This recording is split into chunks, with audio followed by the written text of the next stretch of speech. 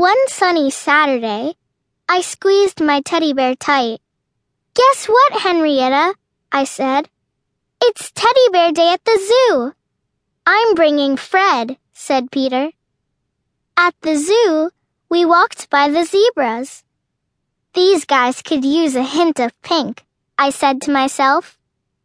I waved my wand, and Pinkapresto! A zebra changed the color of its stripes. Pink! I waved my wand at the lions. The hippos and rhinos came next. "Pink, pink," I commanded. "What are you doing, Pinkalicious?" asked Peter. I waved my wand at him too. Then I remembered the teddy bear picnic. I love teddy bears and picnics. Peter and I gave Fred and Henrietta teddy back rides down the path. The Teddy Bear Day fun was starting. We got bear-shaped balloons. We spread out a large blanket. We sipped honey tea and ate teddy bear cookies.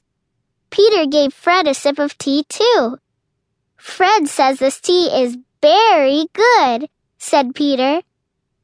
I couldn't wait to see the real bears, but when we got to the bears, they were all sleeping.